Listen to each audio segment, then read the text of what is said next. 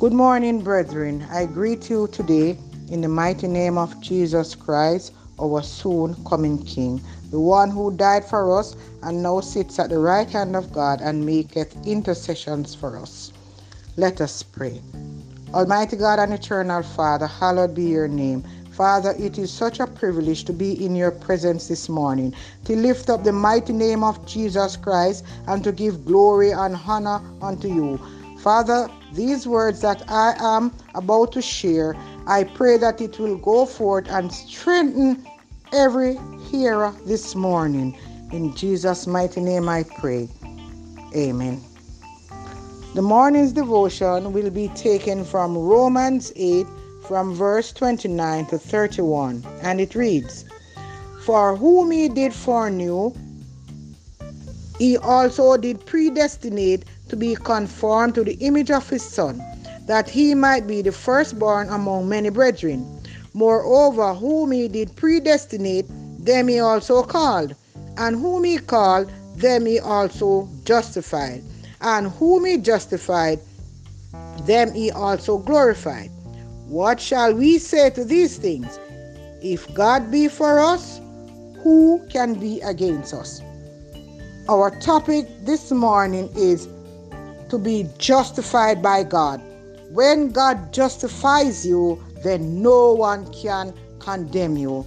Father, brethren, each day that we go about to look about our daily business, many times persons would want to accuse us.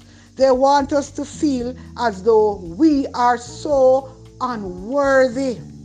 But the word of God is there to encourage you. The Lord God said, whom he did foreknow, he also did predestinate to be conformed to the image of his Son.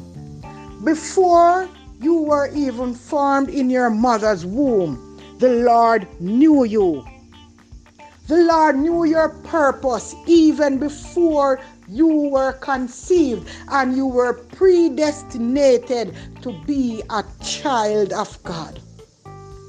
So I encourage you this morning, brethren, whatever the situation is that you are going through, whether it is in your home, in your community, in your place of work, remember, brethren, that the word of God says, whom the Lord God Almighty predestinated, them he also called, and who he called, he justifies you.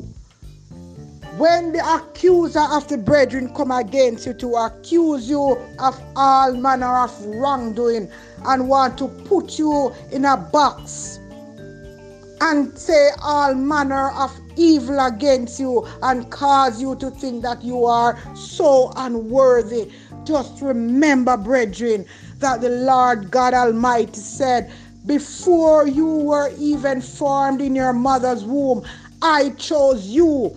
I know who you would be. I know your purpose, and I am here to ensure that you ensure your purpose. It is not our will, but it is the will of God in our life, because even before we were born, the Lord knew us. It said, what shall we say to these things? If God be for us, who can be against us? If God be for us, no one can lay a charge against you. No one can come and falsely accuse you and cause you to think that you are a nobody. Jesus Christ died on the cross for you and predestinated you that you would be a part of his kingdom. Therefore, my brethren, I encourage you to walk worthy of your calling and be not again entangled in the yoke of bondage, especially during this time of the corona season when we are separated one from another and we are not there to encourage each other at church anymore. But the Lord God Almighty said, I will never leave you. I will never forsake you.